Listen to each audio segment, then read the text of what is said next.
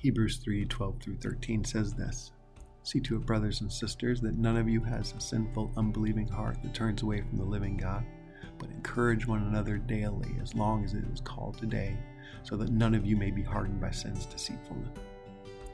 Well, it's still called today, and so I want to encourage you. Today, I simply want to encourage you to be a good friend. Yesterday in my scripture reading, I had 3 different groups of people that I read about. I read about Moses and Aaron and Miriam. I read about the spies going into the promised land, and I read about the people that brought the paralytic on the mat to Jesus. And in all of those 3 groups, there's, I think, people that we want to be like. For Moses, Miriam and Aaron get in trouble because they, want to be like Moses, have some of that responsibility. And so God is going to be at work, but Moses is going to pray, right, for Miriam.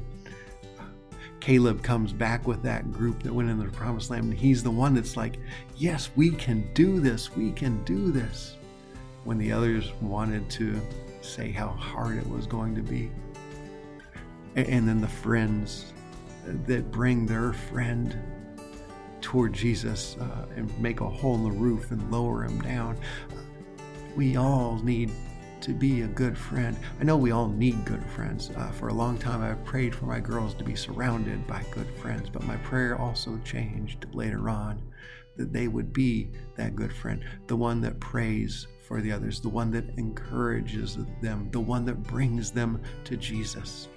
Today, I just want to encourage you to be that good friend. Who are you around that you need to be praying for, that you need to be encouraging, that you need to be bringing toward Jesus?